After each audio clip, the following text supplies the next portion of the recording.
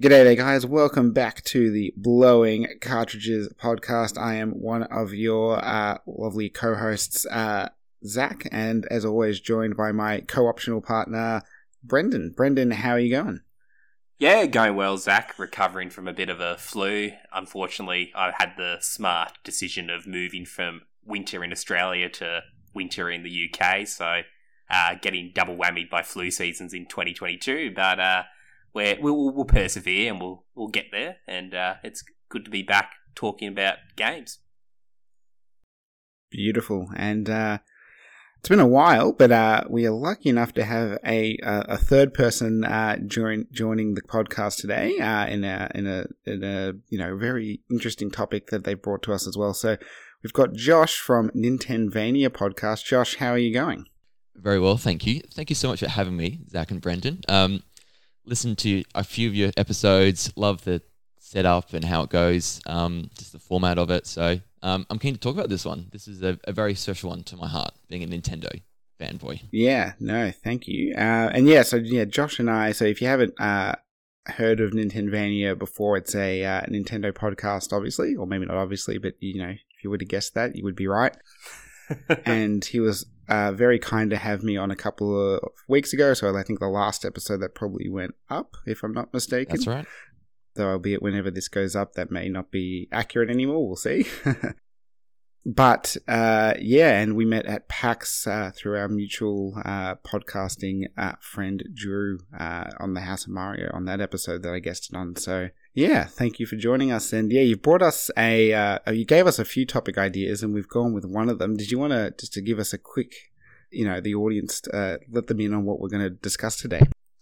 Yeah, so it's the rise and fall, I suppose, of co-op gaming. And for me, as someone who's grown up with Nintendo, this is something very close to me because obviously I grew up with the 64 and got handed down a console, and I got to play it with my brothers. And so the 64 is just co-op king, isn't it? It's just got all these great 4-player local co-op games, and that's where the love of that kind of game structure sort of came for me. And so you're really excited to talk about this and how it's changed over the years. Obviously, there's advancements in technology that have formed part of why it's maybe not so popular back maybe a few years ago. It might be a bit more popular now. We'll talk about all that. So the rise and fall of co-op gaming. Awesome. No, yeah, thank you. Yeah, I think there's a lot to unpack here. And you've sort of started in where I think is probably one of the, first off, I think what we need to define is what is a co-op game and what makes like a good co-op game. So I don't know, Brendan, do you have any initial thoughts from your end on what you look for in a cooperative game? Well, I think it's an interesting question because of that is what is a co-op game, because there's the question of how do we delineate it from, multiplayer games more broadly speaking and competitive games. I guess the idea of cooperative games is, in the word cooperative, that you're working together with 1, 2, 3 other players generally, and maybe more depending on what the game is, against the CPU, against the computer, or it could be, I guess, arguably against another team of players. But then is that a cooperative game, or is that just a team-based multiplayer game? I guess it's probably a good idea for us to discuss whether we're talking about one or the other or both. I think, in a way, both are still cooperative. I think what makes a good cooperative game, broadly speaking, is that it's a shared experience. It's the experience that's elevated by the fact that you are playing it with another person. I think there probably are some examples, if we scratched our minds and talked about it, of games that have cooperative modes that really don't add much, or the single player is just stronger experience for a variety of reasons. But there are those ones that just, for a number of reasons, from a gameplay perspective, they just are elevated by that co-op element, and it's a great way to experience a game and have a gaming experience with a friend of yours without having to directly compete against them in a traditional 1v1 multiplayer game, is how I'd start to try to define it, broadly speaking. So I guess, Josh, where does it start for you in terms of, broadly speaking, what a co-op game is? Yeah, well, I suppose for me, like I said before, growing up, it was the sort of the split screen. You got 4 players in the same room together playing the game, and so like you said, it's a shared experience. It's you're being brought together, and it's not just the game you're playing, but it's also being everyone in the room together at once. It just means there's this extra dimension of experience you're getting playing these games. And so for me, like this is like pure childhood nostalgia here. You know, Mario Kart 64 having battle mode, 4 players, split screen, and just absolutely, you know, you're screen cheating, you're talking smack to the other players, and just having an amazingly fun time, really, just going through it all. The more I thought about it, because it's not just like split screen co-op, there's like simultaneous co-op, there's like even like a turn-based kind of co-op. There's a lot of sort of different aspects to think about it. And then the internet comes, obviously, and then it's a very different experience after that. Yes, because when I think about co-op of my childhood, like you, I had a 64 that was the console my older brother had, so that's what I grew up on. So I'm sure we had a lot of very similar experiences in terms of multiplayer gaming and cooperative gaming. But what also comes to mind is that we also had an NES growing up, and the original Super Mario Bros. Does have a 2-player mode, and that is very cooperative in that, yes, you take turns. One person is Mario, one person is Luigi, and you're going through all the courses one by one separately. And it's no different gameplay-wise if you're just playing on your own single player, but it's adding that experience of having another person sat next to you. That, not like an Ocarina of Time that I remember growing up watching my brother play, that I was a passive actor. He was off doing dungeons and going across Hyrule Fields and the like, and I couldn't play unless I forced him to give up the controller and have a go. In Super Mario Bros., you got to have that. You watch one person play, and then you went as well. It's similar to Duck Hunt and a lot of NES games that had multiplayer, because of various, I guess, limitations and the like. That is what cooperative play in those early days of gaming was. It was one person had to go, and then the next person had to go, and you'd either compare progress through levels or scores in high score games and the like. So there's an element of it that's always been close to heart in gaming. That's it. I love that one as well, because it's just a normal thing, like to play maybe a single player focused game and to pass the controller after you've done a level. Whereas Super Mario Bros., there's a bit more like structure to it, where you can take turns, being each like a different character each. So I love that. I think Ice Climbers had simultaneous co-op as well. So not really my favorite game, but that's a cool example to bring up. You know, so like this is like been around for ages. Co-op. It's even the arcade scene. Back to even Pong as well. It's really been there since the start of gaming. Yes, and speaking, I actually wasn't going to bring it up in this topic, but just what you mentioned, arcades, reminds me of things like Time Crisis and those light gun games, where often it was a much more enjoyable experience playing it with a friend. I remember playing many of them with my older brother, and even my dad loved them, because you'd grab a big machine gun or handgun and just shoot the screen, and it's sort of games that anyone can enjoy. And I think, like, going back to your initial statement, that's really what cooperative games are about. Whether we decide to, I guess, separate it between, I guess, multiplayer games and cooperative games, whether there's a difference or not. It's about having that shared experience. But do you think is there a difference between a multiplayer game and a cooperative game? Are we saying there is a difference, or do we think they categories that are one and the same? That when we talk about local multiplayer, that is like local cooperative multiplayer gaming, or are we talking about specific experiences where you're working together with another person, be it against other human beings or against a programmed CPU entity? I suppose yes and no, isn't it? It's you sort of, the more you talk about it, the more you can deep dive into what it actually means, and I suppose you've got to be specific about it, because co-op, can be the online aspect of it as well. And so, I mean, and that's why you got the local co-op to be a bit more specific, and then the multiplayer online. You can sort of talk about how that's a very individual experience, but online as well. But there's even aspects you can do co-op online as well, can't you? You can have 2 players in the same room playing online against others. That's a bit of a rarer occurrence, but is something that does happen. So, now I'm thinking about LAN parties now. You got your it's not the same console now, but you've got multiple consoles all together locally. You can play. That's a co-op experience to a degree, isn't it? You're eliminating the internet potential lag by having multiple consoles and all the people in the one room. So, I suppose when we delve deep into some of these other topics in the episode, we'll have to be a bit more specific about what we're talking about exactly, because it does vary. There's a big spectrum, isn't there, of what it means. Yeah, I mean, I think there's quite a broad way you could view co-op games. I mean, I think certainly back in the day it was simpler, right? Like you'd view it as something you play, with friends, maybe at the arcade, like a beat 'em up or something, or as time moved on, local on a console, or potentially connect a few PCs together and play a shooter together or something like that. And over the years, it's sort of evolved through the natural progression of adding online. It's probably the biggest change to that space.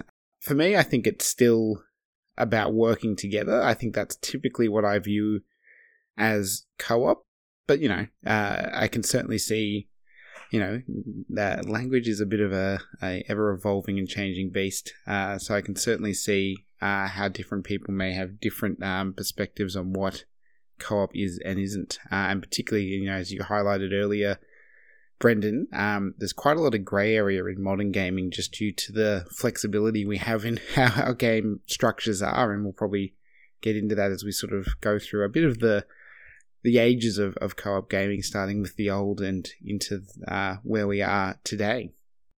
I guess you could argue, Zach, that the start of it was those early console games, and as I mentioned earlier, games like Super Mario Bros. On the NES that had specific multiplayer modes that were, in essence, co-op. They were cooperative in that you weren't faced against the other player you were playing with. You were both going through the game separately, of course, which added a new dimension. And Super Mario Brothers had scores. They don't really mean anything, and I don't actually know anyone that cared about the scores except if you were gunning for the Nintendo Championship, like the characters from The Wizard. But really, that's where it starts for me personally as well. That was one of my earliest memories, was my uncle's NES that we randomly had, that playing through both Duck Hunt and Super Mario Bros., which for me are quintessential co-op experiences. Yeah, and I think that sort of style of gameplay, even though it was a bit more formalized in those NES and SNES days because of hardware limitations, right? Like I remember, the first time you play Super Mario Brothers 3 in a post new Super Mario Brothers world, and you boot up the multiplayer mode, and it's literally, die and pass on the controller to the player 2. It was a bit confusing as a kid, but I think that's also then evolved into a lot of how, when you had friends over and maybe you just don't feel like playing something that actually has multiplayer, you're not feeling like Smash Brothers or GoldenEye or anything like that, you might just play, I don't know, Super Mario 64 and trade off when you die or when you get a star, that kind of thing. I think it certainly evolved into its own bespoke style of cooperative play. But, outside of that, I think, my early experience, it's hard to think. I feel like I didn't really get deep into co-op myself until I got towards, maybe when it started to surge back, and it was a lot of that more team-based co-op sort of stuff. As a kid, I certainly played a lot of local multiplayer games, and I suppose there are things like Mario Party, which have a lot of co-op elements. That's probably the earliest, I think. Now I sort of actually sit here and try and untangle the cobwebs in my memory, but there was, you could do 2v2, or you could do, certain mini games that are specifically cooperative, or certain modes as well, and some of the Mario parties that are a bit of a variant on the standard board would allow you to work together towards a particular goal. That's the ones that probably stand out the most to me in my early childhood memory. Mario Party's great for that. In particular, the one-player games that they brought into Mario Party 1. For a co-op game, they bring in those silly one-player games. I'm kidding anyway, but yeah. To me, it's defined by if you had brothers and sisters growing up, co-op is where it was at. Because I talked to Drew from the House of Mario, and he's a single, no brothers or sisters, and he hasn't played a lot of these games, and so his childhood, gaming-wise, has been very different to, I feel, a lot of kids who had the siblings to sort of play with. And it's really interesting, isn't it? Because, you're playing these games, and so many fond memories of, because I was saying to Brendan before, you're playing these games but you're also having that shared connection with someone. This is where you can build your friendships, where you build rapport with someone. You can have a laugh, and it's not necessarily the game that's the best bit, but also the fun you're having with the other person. And so it's a whole different dimension that, you're like playing a board game with someone, like you're doing this actual activity with another person, seeing their reactions, the local co-op anyway. That was a really powerful and cool thing growing up playing games with. 100%. Like, I think, all, like, if you're a reviewer or whatever, or a critiquer of games, when you're doing a multiplayer game of any kind, sometimes the technical aspects that you would, analyze become a bit moot, because the experience you have with the right group of people tend to just, overshadow any sort of glitches, and in some ways, maybe even the technical issues with a game become even more interesting, more funny. It's one of your friends or someone gets particularly frustrated by something, right? So, it's hard to compare something that's so focused on playing together with groups of friends versus doing it, by yourself. Like, some of my most memorable gaming experience are things like playing Until Dawn, or any of those what's the studio called? Someone will remember it. But those horror / co-op games that sort of started on the PlayStation 4 and have I think it's Supermassive maybe. Anyway, we'll keep going. Those are always such a fun time, even though sometimes their stories are crap. And they're certainly not, anything compared to, say, a God of War on the same system in terms of their technical wonder. But, they just stand out so strongly due to the just being in the same room with, 5-6 people making these choices and sort of trying to progress through this game together. And that's, I think very true with even going back to the early days. It's that joy of experiencing it together, and sometimes that frustration as well makes it that much more, I think, impactful in your mind than something, that may be a masterpiece, but is a single player thing that you did sort of by yourself. It's the idea that's at the heart of why people stream games. It's an evolution of that. I know that this is a massive tangent right now, but as Josh says, it's about that social connection. It's about building rapport with someone you're playing with. It's about having those shared experiences of, just did something really cool, in be it Ocarina of Time or GoldenEye or any single player game, or if we pivot into specific co-op games, if we're talking still 64, I think of Perfect Dark, which had a dedicated cooperative mode, and you're going through you're basically going through the campaign with a friend, and you have that shared experience of conquering something, of completing something. And it's like if you're streaming a game, you're having a shared experience with your audience of, yes, only one person is playing it, but the people that are watching that stream have decided to turn on and tune into that stream because they're invested. They have a rapport with it's a very different rapport, but they have a rapport with the streamer. They can even have rapport with people in the audience that are also watching, and you get this community, which is why I think that idea of playing even single player games, forcing co-op on a game that wasn't designed for co-op in that era of gaming was as powerful as the games that had specific, bespoke, tailored cooperative experiences.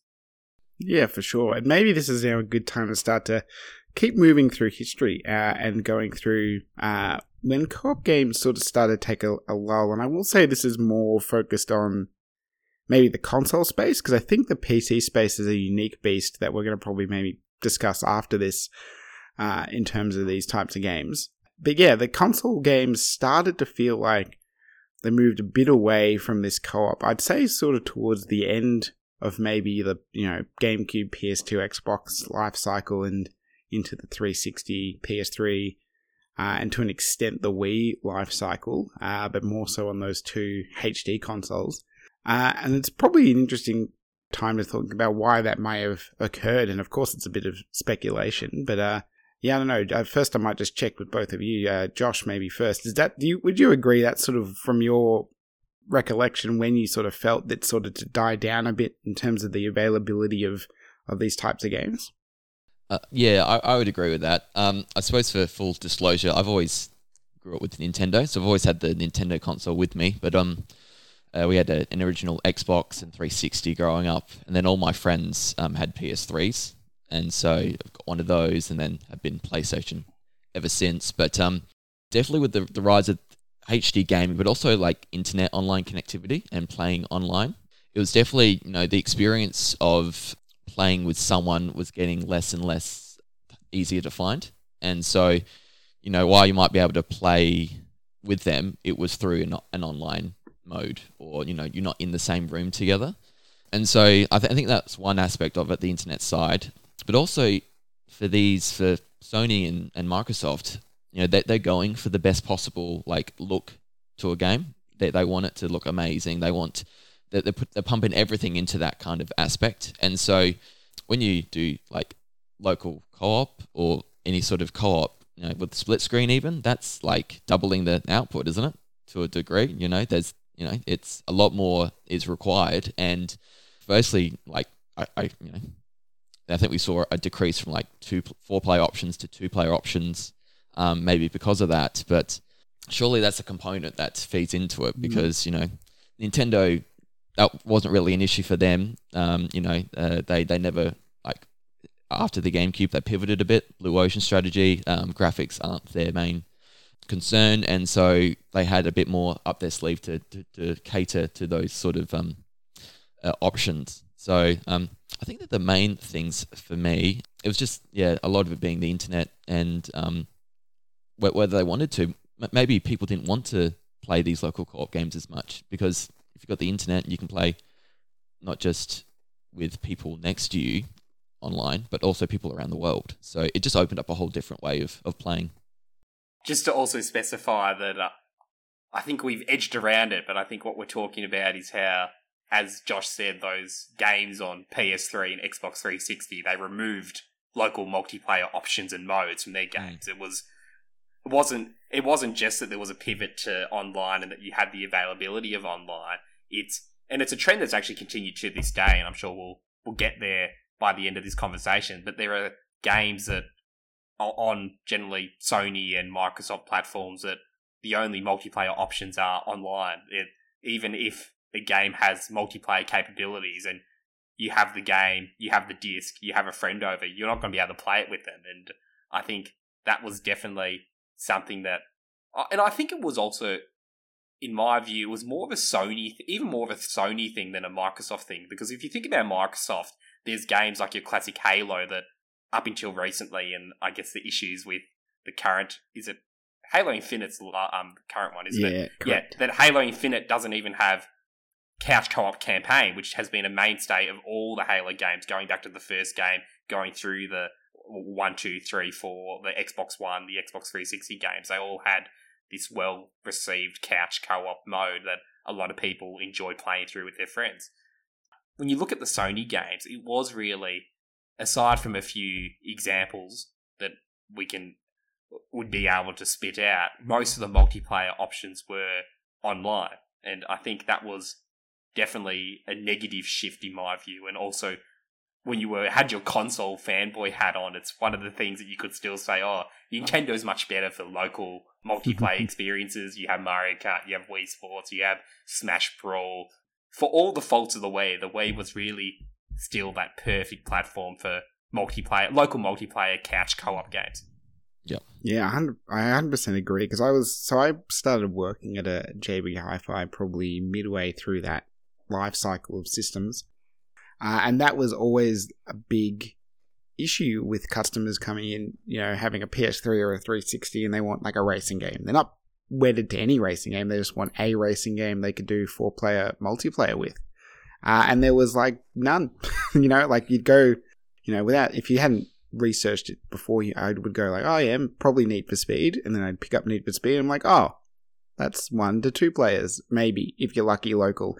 And then something else, like Blur or something, would be 1 player. I might be wrong as to which ones are 1 and 2, but so many were restricted to 2. And I think you're right, Josh, to an extent. That's probably due to the hardware limitations. I mean, I think we talked about it, can't remember when, on something I've been on recently, whether it was a Blowing Cartridge episode, but Mario Kart's 64's music cuts out part way. I think if you do over 2 players or over 3 or 4 players, And I think that's, similar to other Mario Karts. They'll cut the frame rate when you go above a certain player amount because of the extra processing power to sort of generate the race course multiple times on one system.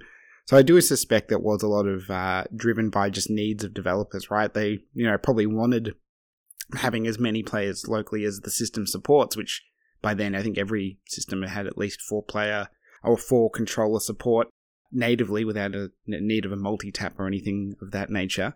That, just being able to get it to run on that hardware was just not feasible compared to, connecting up multiple PS3s, 360s online so they can each generate the world and whatever other assets they need separately. So I do think you're right. It was probably heavily driven by just constraints of the systems at that point in time. And then feeding into that, with Black Ops, Call of Duty, we used to love the zombie mode, and so I have very fond memories of playing with my brothers. We'd get a friend as well. We could do 4-player local in the very first Black Ops, and then I've tried to continue to do it with some of my mates. And the latest Black Ops, Cold War, I think it's called, whatever it's called. We really tried to do local, like split screen. We thought there was an option. We were toggling with the options. It just wasn't happening.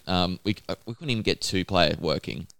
And so I don't know if it's just me being naive, but just, I don't know whether the functionality is not there or whether they make it incredibly difficult for it to occur. I think the point I'm trying to make is their default is online. You play online now. The local co-op isn't really the option there for you now. Oh, I mean, if I can go into a rant, this is a bit of a, if you've listened to a lot of episodes of our podcast, this is a running. Oh yes, here we go. But you know where I'm going. You know where I'm going.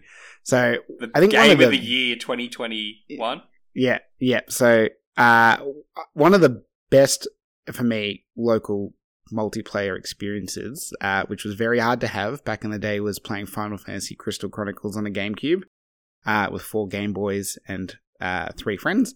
What are you talking about? It's 4 Game Boys, 4 GameCubes, and 4 CRT TVs. Yeah. If you have 4 Game Boy players and TVs, and you actually each use your own TV. But I think I never got that experience. I know a few people in our former Aussie Nintendo, crew have. Wow! I was not so lucky. Very rare. They just went through the effort of when you got a lot of hardcore Nintendo collectors. That's when you can actually find enough of that, particularly in a city like, I think most of them are based in Sydney. Anyway, I digress, but it is such a fun experience. And then, they released the HD version 2 years ago, I think it was, on modern systems, I think mobile, Switch and PS4. And they really, really stuffed it up because they did not have any form of ability to play it without connecting online, multiplayer at least, which just baffles the mind. I mean, it wasn't like a really grand remaster, it wasn't FF7 to FF7 remake. It was just slightly, the resolution was a bit nicer, but it was still very murky textures. So it's not it shouldn't have been a processing issue. And not to mention Crystal Chronicles, you're all on one screen, so it hasn't got the issue of a split screen game where you're generating multiple areas of a map. You're just all on the same area. But yeah, you had to be online. That means you all had to have a single system and a copy of the game to do it versus one system. It just, what should have been a free home run of taking this incredibly hard to play multiplayer experience just from how much hardware you need to own to a fairly easy, simple one. They still fumbled it up. And of course, in Australia, we had the extra issue of our servers just did not work for whatever reason. We were just hard blocked for months. They had to delist the game off Australian shops for months until they fixed it for reasons we'll never really know. But yeah, it's just frustrating because I don't know, again, not everyone's going to buy their own copy of a game. Not everyone has an online subscription, considering that's pretty much a necessity for all the modern systems other than PC. It takes what could have been a very accessible experience to an incredibly inaccessible one once again, which means that, again, very few people will experience what I think is a very, one of the peak sort of co-op games you could play if you get it all set up together. So anyway, that was a bit of a rant, but very relevant to this topic. It's a good point though, because because you're right. It means that there's more people buying copies of games, and so the decline of local co-op has meant, 4 people playing one game now doesn't mean one version of the game being bought necessarily. It's 4 versions of the game being bought now, and so it's probably a good correlation of the decline of local co-op and the increase of sales with the multiplayer game. It just means more money, doesn't it? And so this local online multiplayer leads to other things as well, like DLC, microtransactions, and so while not directly related, it's that trend has resulted in this new one that's come through.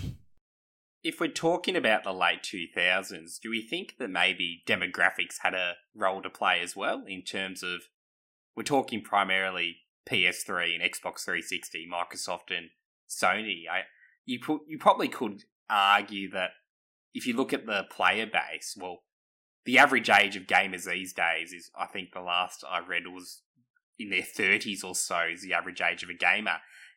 Do we think that perhaps publishers and console manufacturers realised that was the trend, that it wasn't as often that people would get together in someone's house after school or in a college dorm, that their target audiences had aged out of those demographics, so they had to cater to those players, and, well, all those players would generally have internet connections because we weren't in the world of dial-up anymore. You could actually have broadband internet, and outside of it, well, we're all Australians, so we still suffer from internet issues. We can't stream cloud games like people in Europe and America can, or Japan, but even in Australia, it's good enough for most games these days, as long as the publisher, the developer, has decent internet infrastructure. So basically, anyone not Nintendo, but I digress. I think, do we think that's an issue? Is that one of the reasons that we have this, I guess, dark age and decline of co-op gaming? Has to. Pretty likely, yeah.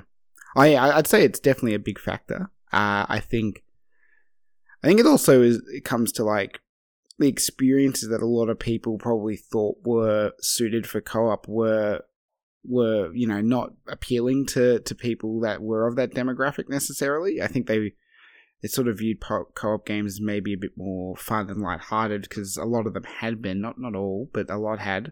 And maybe they were sort of thinking, we need to pivot to more serious, big A AAA blockbuster kind of experiences.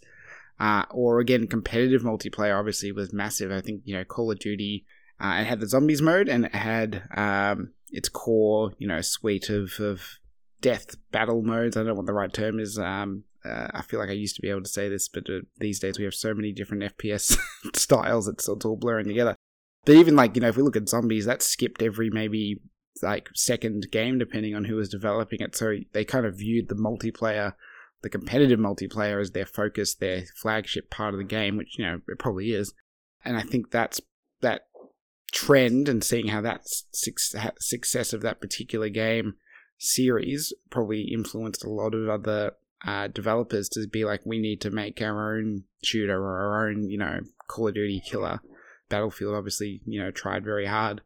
Still probably does to this day and age whenever we get another one, even though they seem to keep stuffing it up. But yeah, I suspect you're right, Brendan. The demographic that they perceived was there and what they were interested in would have shifted it away from those co-op local games. I 100% agree. It's, as a 28-year-old dude now, I'm not going after school, catching up with a friend and playing games as much. The co-op, the chances to co-op are very much more limited. I'm at this stage now with some of my friends have got kids, or some of my friends have got other commitments. We're working full time. We've got busy lives going on, and so definitely there's this trend of there's less opportunity to do it, and so the online or the single player experience of playing a game is where it's going to be. With my own show, I'm going to talk about this a bit, but Nintendo just did their every 6 months or a year they do a bit more information about their user base, and they did a chart showing the median age of a Nintendo Switch user is 22. So not a kid. Okay. It's it peaks at 22, and it is a lot higher in the 20s than it is in the teen years, and so I think that feeds into what you're saying, Brendan. And it's a pretty it declines obviously as you get older, but the decline's pretty steady and not too bad until you get to 40. And then after 40s, the decline is greater. And so if you're using the basis that, if someone's got a Nintendo console, they're likely to have another one as well. So, I think there's definite case for, people are older playing these games. Once they start playing games as a kid, they probably keep playing games. And so there's a lot more older people playing games than younger ones, and you just have a less chance to play co-op, don't you, as an adult? Well, you're spot on, and I think we're speaking about this dark age, the late 2000s, and I think that's an interesting point that we're saying this is the dark age, because I think of a phenomenon that existed in that period in gaming, which was the plastic instruments, your Rock Band Guitar Hero, and that was purely a cooperative local couch experience.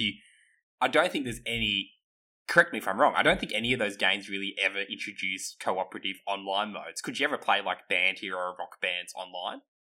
I'm gonna say yes, but I'm not confident. Not I sure. just feel like it's highly likely that they would have at some stage. I have a feeling that if it did, it was something that people probably wouldn't enjoy because there'd be serious lag issues. Like, I remember sometimes there'd be lag issues, like playing depending on what type of TV you had and the like. So I can't imagine it was a optimal experience if there was. And that had a very sharp rise and fall, which was sort of in this dark age period, which I think is a bit of perhaps a contradiction, but also I think it was a particular type of game and a particular type of, I guess, type of gamer that enjoyed playing those games. Like, I play Guitar Hero. I think a lot of people I know owned at least one of them, but I actually don't know anyone. Oh, I know one person, and well, you know them as well, Zach, that was really into having the entire setup for Band Hero Rock Band. But I feel like that was a bit of an anomaly because it just became a space issue, those games.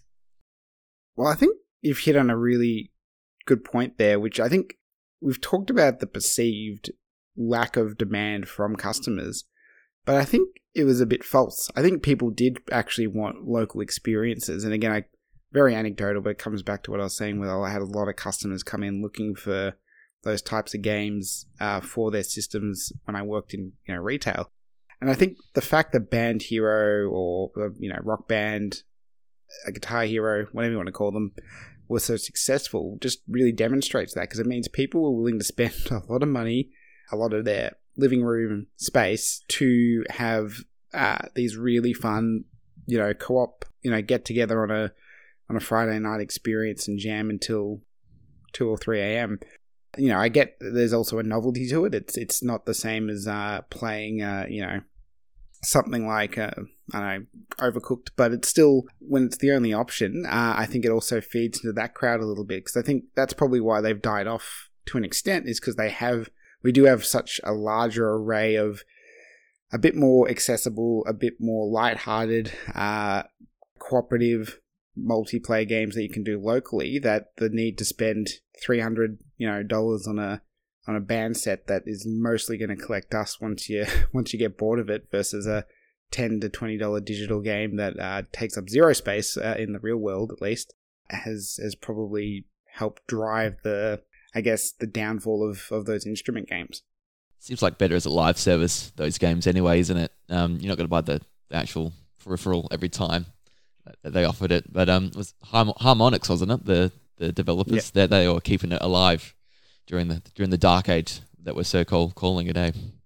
I want to quickly pivot to PC gaming just for a second, because obviously PC gaming is a hit or miss when it comes to local stuff, right?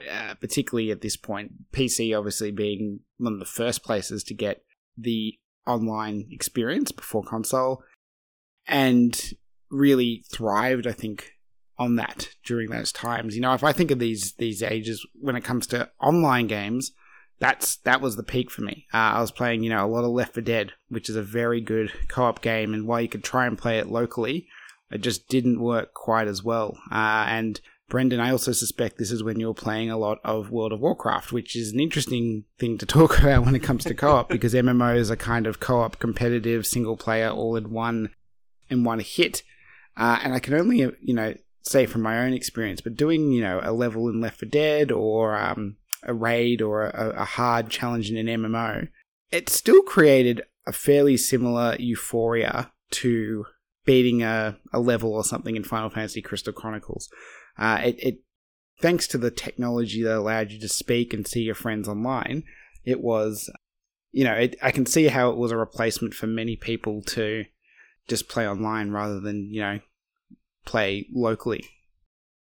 You had the opportunity to build rapport with other players. Like, I remember, particularly in Burning Crusade, Wrath of the Lich King aged WoW before they added things to the game that kind of ruined that side of things. I made in-game friends just, like, encountering other players in various zones and then going through instances and doing group quests and the like. Back before you didn't have random dungeon finders and the like. You actually had to use global chats and the like to cobble groups together. And I even had the extra bonus of playing on a US server for various reasons. So there was a time difference aspect there as well. So it was a bit harder to have that social interaction, but it was still a constant aspect of the game. And it was one of the reasons why I played so much in those early days of WoW, and why ultimately I stopped playing MMOs and stopped playing WoW, was that I'd play for 5-6 months and stop, and then maybe go back in a year or two. And that sort of is what I did for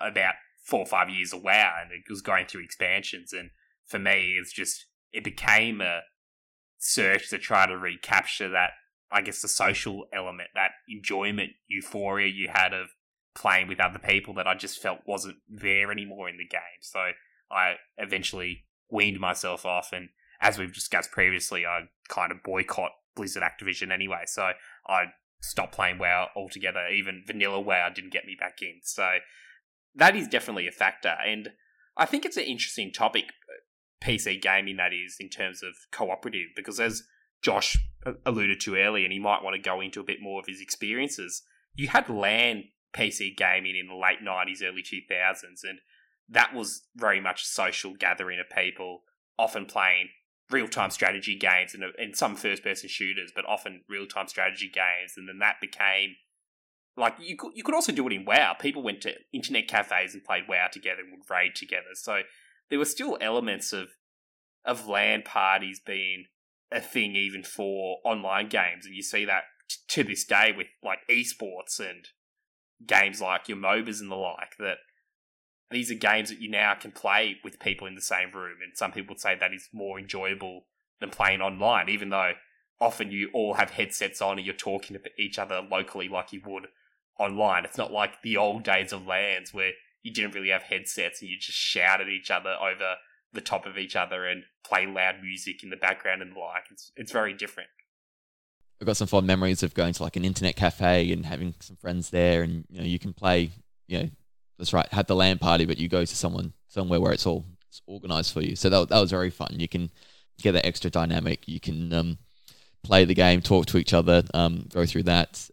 Halo 3 did their Firefight ODST. I remember, having multiple TVs and consoles, having a couple of friends over doing that. So yeah, just great fun, and adds that extra dimension. But that's about it for me for PC. I've never really, it's never really been my jam for gaming. I have to, though, also to sort of contradict what I said at the start and piggyback what you were saying, Brendan. I do agree the LAN party or the local aspect did elevate things a little bit. I remember, me and my friends were quite into Guild Wars 2. So what is that? That's still probably a bit later than this generation, but either way. And I remember when we were doing the final dungeon, so think of it like, your final boss in a game, we decided just to get together and do it at my house rather than do it all online. I think we were up for like 8 hours trying to beat it, because MMO dungeons, if you're not prepared, can be pretty tough, to say the least. You need to sort of coordinate incredibly well. And but that, again, I think the fact that we're all together really elevated that memory and experience, despite how incredibly frustrating it also was to be up from started at maybe 6 or 7 p.m. and finished at 3 or 4 a.m. I think that day. Big effort, wow. Yes, I remember many late nights of World of Warcraft, of MMOs, and also just that quintessential LAN experience. I remember a few friends of mine and I would have probably early teens, mid-teens. I'd go over, stay the night at their place, and we'd all have laptops at that point, and we'd play games like Age of Empires 2, and I think even once we played like Maple Story or something weird, and it was just having that experience together, being in the same room, just creating your own challenges, having these own experiences, and pivoting back to consoles or handheld. The Nintendo DS was great for that as well. There were games that you could have the download play experiences like Mario Kart DS and Mario Party DS that only one person had to own the game, and you could, like, sure, no one wanted to play as Shy Guy in Mario Kart DS, so it was kind of a inferior experience, but you could still do it. You could still play the game and experience the game and have fun, and it was the same. I think I only did it once or twice, but a similar experience with Mario Party DS. I think probably the reason why I only ever played it once was that same friend had a GameCube and like Mario Party 5 and probably 7, I think, or 5 and 6, so you play those instead, of course, but it was just having those options and having those opportunities that the Nintendo 3DS had some of those download play options as well, so I feel like we always keep on going back to it, and I know we all have Nintendo focuses and Nintendo inclinations, but Nintendo's really been the one publisher, the one console manufacturer that's always, I guess, kept alive and understood that there's always going to be a part of their player base and a certain type of gamer that wants those cooperative local experiences, and they'll cater for that, which I think a lot of publishers just, it might be a resource issue, as we said, it might be they don't want to degrade the frame rate, but they have pivoted towards, well, if you're playing multiplayer, it's because you're playing with people online and you'll have your own console and you'll have your own copy of the game. You're not going to be doing it side by side on a single couch with one console and a couple of controllers. That's right. It's they're the kings of it, and I think Zach mentioned before, you can, like with the GameCube, having the 4 different Game Boy Advance controllers connected.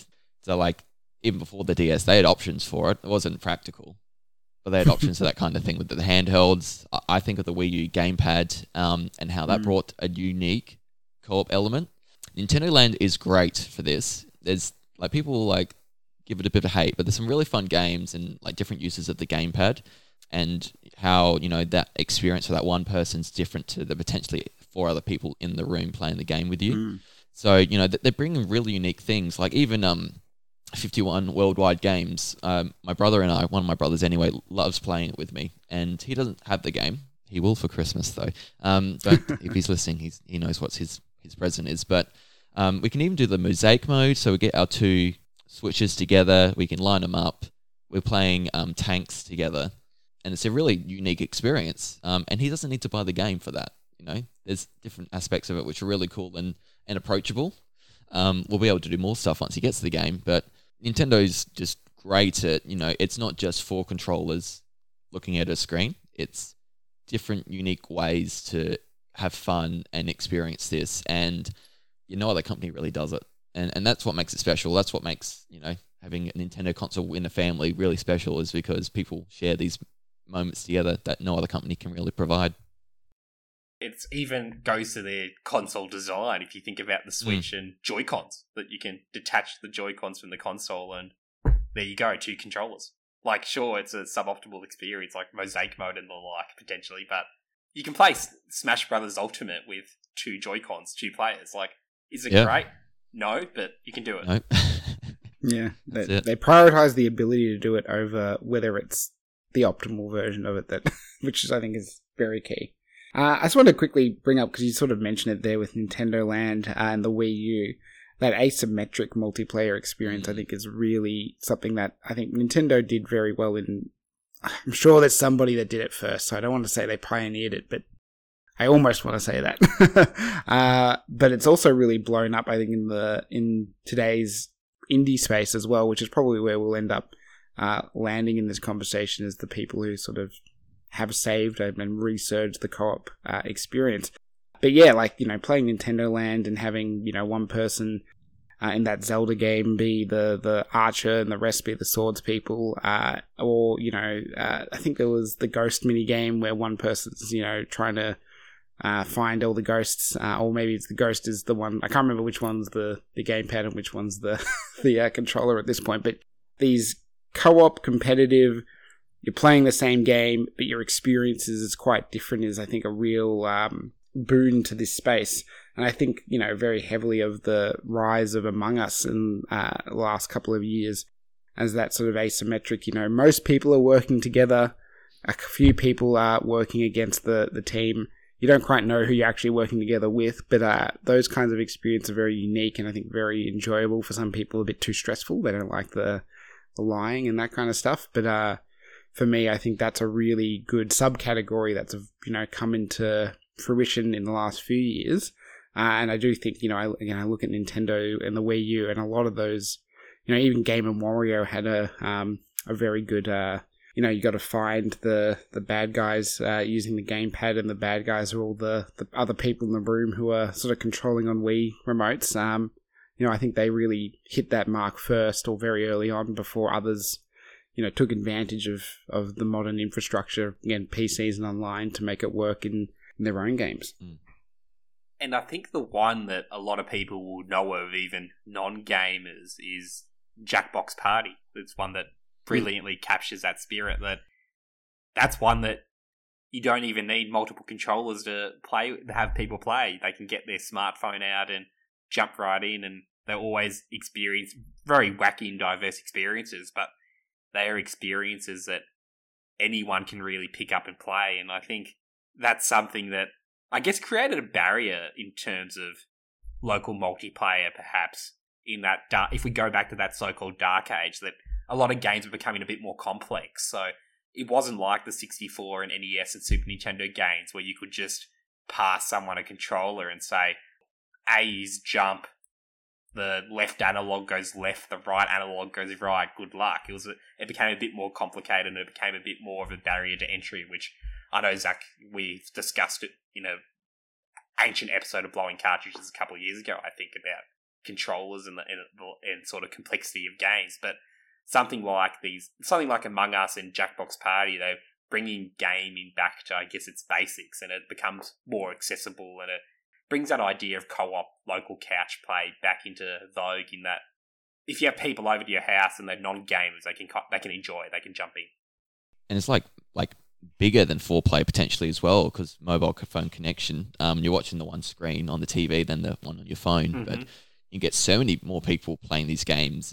I own like 3 to 8 of the Jackbox Party Packs. I haven't got the latest one yet, but I love these. When I've got mates over, we play these games. And yeah, that's like you said, Brendan, like it doesn't have to be gamers playing these. Like my parents have picked these up before and then have had a really good time, because, it prompts you through, you know what to do. It's a very fun time, very sort of localized in terms of just focus on this one thing at the moment, and then you watch the TV afterwards, and the whole experience cascades from that, and you really enjoy it. So yeah, that's where we're seeing a bit of a rise, isn't it? And sort of, you get that ability to do that, and you can do this streaming as well. People can connect to these people streaming these games. People can play remotely as well. So it's a great kind of best of both worlds you get with those type of gaming experiences. Yeah, and I think I've sort of hinted at it before, and we've in our recent examples, it's becoming pretty evident.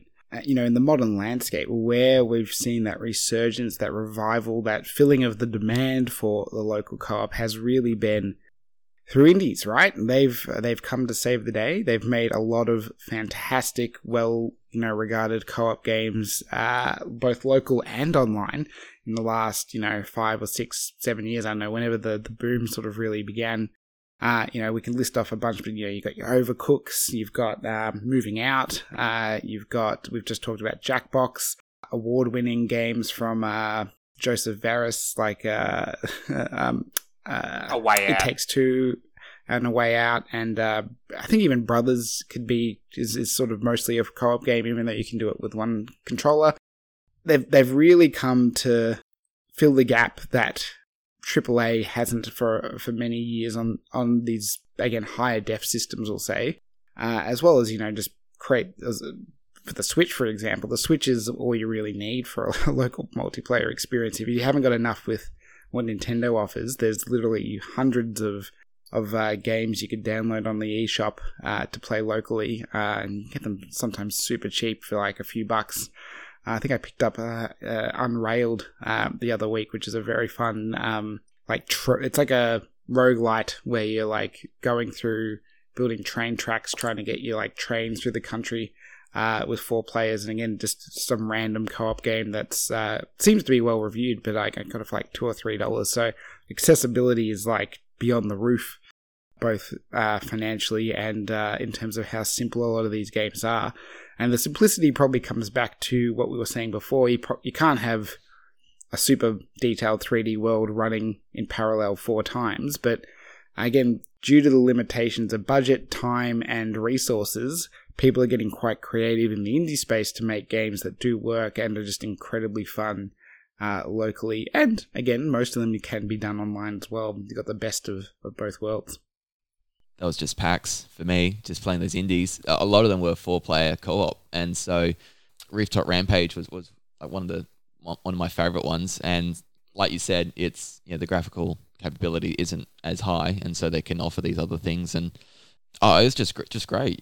It's nothing like finding like a gem of a game, like an indie one, 4-player, and just having a great time with other people. So it's a great hole that they're filling. What about you, Brendan? Have you partook in many indie or even just modern sort of co-op games that have come to fruition? Definitely one you mentioned, which is Overcooked. I've had a lot of fun playing that with my older sister, and even my dad has got in on it. And it's some, like, I always end up yelling at people, and it's a way to, I guess, aggravate people's relationships and the like. But it's a lot of fun. And then there's also other indie games like Death Squared is probably another one that comes to mind. Another Australian developed game, and like I played a lot of that single player, and it's just a fun puzzle game. But it's a good aspect when you're playing with another person that really elevates the experience, even though in many ways it's the same experience. Like I think there are some dedicated co-op levels in that, but a lot of it is just the same as the single player levels. But you have another person helping you control the characters, and then I'd call it indie, even though it's Nintendo, but Snipper Clips was another one I very much enjoyed on launch of the Switch, that very much had that style of gameplay ingrained in the DNA of the game. Like, again, you can play that on your own, but it's not really a game you would play on your own. It's a game that you want to play with someone else, and I think that's probably, if we're thinking about the modern landscape, that's something that developers have to manage, and it's something that also, if we went back to that late 90s period where you had a proliferation on the 64 and the like, often co-op and couch co-op modes and local multiplayer modes were a bit of an add-on, didn't really add much to the experience and was just kind of there because it was the expectation to have it there. And I think games like Lilac Wars and even arguably Donkey Kong 64 that had local multiplayer modes, but they weren't that great realistically. Like, you got some fun out of them with your friends, but were they a key part of the experience? Not really. So I think that's something that a lot of these indie games definitely do strike well, but they incorporate the elements to make it part of the DNA, part of the purpose of the game, and that's what games like Overcooked and Moving Out does. That you can't really imagine those games without local multiplayer. And sure, they also have online multiplayer as well, but it's not quite the same. There's something special about the local experience. Yeah, I mean, it's clearly designed in mind. And I think, it comes back to, thanks to the discoverability, and again, keeping the costs somewhat low in developing these games, they can focus on these more niche, well, not niche, but like, compared to, say, again, you're spending hundreds of millions of dollars on a $60, I'm using US terms because our prices fluctuate quite a bit, game, which needs to appeal to you need to sell 5-10 million copies to be worth it, for some publishers it seems. These don't need to sell as high, so they can just be like, yeah, we're just going to make a local multiplayer game, and the people that want that will buy it, and that'll be enough for us to then fund our next game and keep a roof over our heads and keep eating, if it takes off, of course. I just want to quickly tell a fun story about Death Squared, because that is a fun one. That's one of my favorites, again, the local Aussie developed game. A few years ago, we had a trip to like a local sort of beachy area here in Victoria with a bunch of friends, and Death Squared quickly became the game of the trip, and we all just played through it together and beat it. And then we still had a day or two left, and we're like, oh, what are we gonna do now? So what we did was we tried to play it again, but we had 4 people controlling facing away from the screen and 4 people telling them what to do by looking at the screen. And that didn't work very well, but it was funny to watch for about an hour as we tried to guide each other. And it makes me think a lot of more, again, games, again, asymmetric, keep talking and nobody explodes, that kind of game that has evolved from that concept in modern times. I mean, when I think of co-op gaming, I'm thinking about my growing up childhood, and just the kind of things that are unique to co-op. And so like things like screen cheating, that's a co-op specific thing. The yelling and the chaos that ensues from that. You get the purists who don't do it, who claim they don't do it, they're playing the game fair, but inevitably everyone does it. And so you either have to take it on board and accept that as part of the game, to screen cheat and play the game doing that, or you're probably going to lose. I loved it when I sometimes I didn't. I was usually player 1, so I did like this. When there was 3 players and it did not split screen evenly. So the first player's split screen was bigger than the other 2. And so as player 1, I got to be the bigger screen a lot of the time, and it was a better experience for me because, we didn't have a 60-inch plasma or LCD TV like we do these days. It was a much smaller 32-inch CRT monitor. And so there were times when I'm at a massive advantage to my brothers playing games. The other one is the bad controller. And so you're playing with 3, 4 people. I'm player 1 again. I get the good one. I get the good controller. And maybe my youngest brother gets the really bad third-party controller that we've just happened to buy. It's not the actual Nintendo controller. Or the one with the actual bad A button, things like that. And so just things like that you just can't replicate without a co-op experience that I smile every time I think about, because there's moments that I can reflect on in the past from it. I have like a red Nintendo 64 controller with probably like 10 switches on it, and I don't know what any of them do. Like, they're just there. They have like words on them that suggest things like turbo and like ultra, and I'm like, but I flicked them on and off as a kid so many times, but zero concept as to what effect they actually had to any of the games. Well, to finish up here, I think we've had a good long chat about, these local co-op fun experiences together. Almost like we're playing a co-op game ourselves, except it's a podcast. But yeah, why don't we all just go through one of our favourite games, whether it's a modern one that you could say jump on Steam or the eShop or something and pick it up today, or whether it's something a bit more retro and someone might need to dig it up, or it could be both, because these days a lot of retro games are available, luckily. But yeah, Josh, did you want to kick it off with a recommendation, or just, a particular highlight of a game for you in your mind? We've talked a bit about the 64, but I think for me, that was me getting a bit of a taste for it. So we had a bit of a hand-me-down 64. We were late in the 64's life cycle, and we got to borrow games, but not necessarily own them. So when I was able to buy GameCube with my own money, it was the same thing. It was just, except I owned it, and we got to buy a lot of these games. And so we got Mario Party 5, and that I've played hours of gameplay with my 2 brothers, and so that was a very special and one I have a lot of nostalgia for. Just playing through that, just the pure fun of playing these mini games, competing with my brothers, and usually it was another friend we had there as well. So a lot of the time we used to do the 4-player, that and Smash Bros Melee, and just it's that simultaneous, everyone in the room.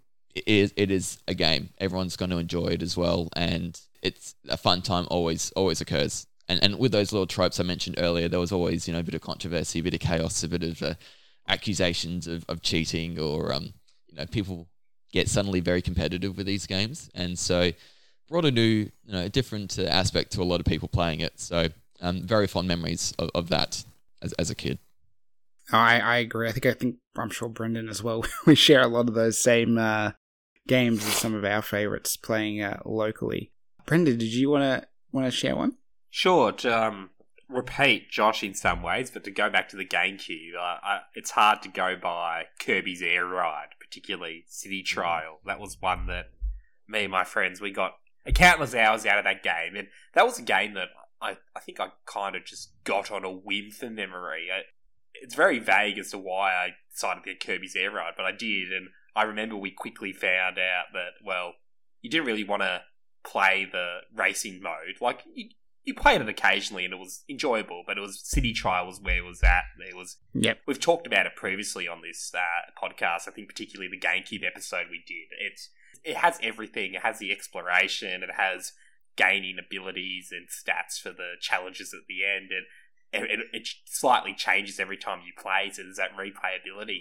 It really has it all, and it's something that has never really been replicated in my mind. So that's one that really stands out for me, and I guess part of the memory as to why it stands out is that it was me and 3 other friends who were all brothers, and during primary school I would see they at least once a week, if not more, I'd go to their place or they'd come to mine and we'd play GameCube, and that was always one that got a lot of play. And I think in the end we both owned it, so we didn't have to take it with us to each other's places. We had our own copies with our own memory cards, so we just pretty much unlocked everything in it. And that's one that when I think about local couch multiplayer, that is one that is always there, front of mind.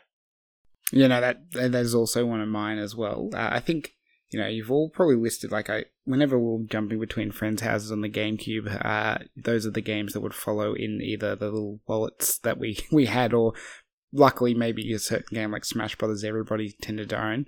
I'm going to continue on the same trend, but it doesn't have to be GameCube because it's a series that's pretty broadly accessible across a number of systems. But it was, again, probably that last key one for me during the GameCube 64 area, and that is Bomberman.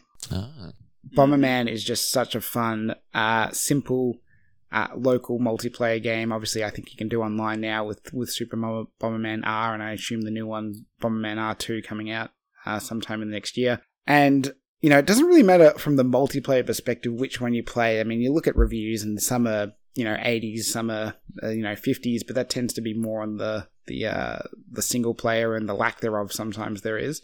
But when it comes to the multiplayer, as long as it's got that quintessential multiplayer mode, you're probably in for a good time. Personally, I loved Bomberman Generations on the GameCube because it had some interesting side modes, particularly one where bombs just fall from the sky and all you do is dodge them, and it's kind of like Last Man Standing wins. We played that a lot as kids. But yeah, I think if you jumped and grabbed Super Bomberman on any system pretty much that it's available these days, or if you have a retro console and you want to get Bomberman 64 or Bomberman on the SNES, or again Bomberman Generations on GameCube, if that's your jam, I think you're going to have a good time if you've never tried a Bomberman game, and you can get 3 other friends to jump in and play with you. Love Bomberman. Yeah. I remember playing the 64 version, so that's I think one of the only 2 I played. So, but you have fond memories of that as well, actually. Well, I think the 64 version is again probably one of the better ones because the maps are just a bit more interesting, right? You're not just on a grid; you've got a bit more variety to it, which is good. So yeah, I think it's one of those series where it's kind of like Mario Kart. You can kind of play a bit of one and then play a bit of another, and it's almost like unlocking DLC in a game. It's just new maps and slightly new ways of doing things, which is very good. But again, unfortunately, not available on Switch Online yet. Maybe one day. That'd be a good one. Yeah, Konami, come on. Yeah, come to the party. We wait in a day and an age for Konami to do things that are pro gamers. That's right. Yeah. Silent Hill at least coming. That's on the way. Well, like Bomberman, this has been a blast of a podcast. See what you did there. That's your quota of one dad joke an episode, Zach. Yes, one dad joke for someone that's not a dad. But it's been good. And then again, this has been a very, a lot of the joys of talking to you guys brings back a lot of memories of what it is like being with people and having a chat and playing games together. So I want to thank you again both. And in particular, though, I want to thank Josh for joining us on this week's episode and for bringing such a fun topic. Thank you so much, Brendan and Zach, for having me. I had a great time. Yeah, like you said, this is, the throwback to us as kids and what the pure gaming experience was for us growing up. So, and so much love for the GameCube as well. I feel like my heart is full after this. This is awesome. Yeah, well, if you haven't listened to it, our GameCube retrospective episode, it's a good trip down memory lane, just a casual plug there. But while we're doing casual plugs, do you want to, tell people where they find you, a bit about what your podcast is about, even though we touched on it earlier on, and all that good stuff? Yeah. So I'm Josh. I host the Nintendo Mania podcast. It's a fortnightly show. Goes all over the latest things in Nintendo, from news, the latest games coming out. We'll profile them, topics, and then I do a little segment at the end called Weird Nintendo, and we just talk about anything bizarre and crazy with Nintendo. Got a recording later today, so the new episode will be out Monday. I'm not sure when this goes out, but talking about NSO's expansion pack 12 months on. Is it any good? We're going to rate that. And then we're doing a little profile on Harvestella this week. So, a bit going on. Give it a listen if you think you're keen. I'm definitely keen to hear people's views on Harvestella. It's one of those, could be, in my niche, and I'll spend, a lot of time with it, or it could just frustrate me. So I'll be keen to get your thoughts. Sounds good. And continuing this train of promotion, Brendan, did you want to give the audience a reminder of where they can interact with us, assuming certain social media platforms haven't collapsed by the time this goes up? Well, as long as Elon doesn't absolutely take Twitter harder than he currently is, you can find us on Twitter at BlowCartPod. You can email us on blowingcartridge, without the S, of course, at gmail.com. We'll never get that S back. Well, we never had the S, so we can't get it back. But we'll never get the S anyway. You can find me on Twitter at Tamazoid. You can find Zach at Eggerino. These will all be in the show notes, of course. And find us on Spotify. Find us on Apple Podcast. Leave us a review. Leave us a 5-star review. Do it because you want us to get a greater audience. Because if we have a larger audience, maybe I'll be more motivated to edit quicker and get more episodes out. But do that. It's a great way to support our podcast. And I just also want to thank Josh for jumping on and joining us today. And he has some excellent 2 other cartridges or episode ideas that he brought along as well. So hopefully we can get him back on in the future sometime to discuss those ones, because those will also be equally as enjoyable episodes. So thank you very much, Josh, for coming on. Thank you. I would love to do that. I've had a blast. So yeah, it'd be good.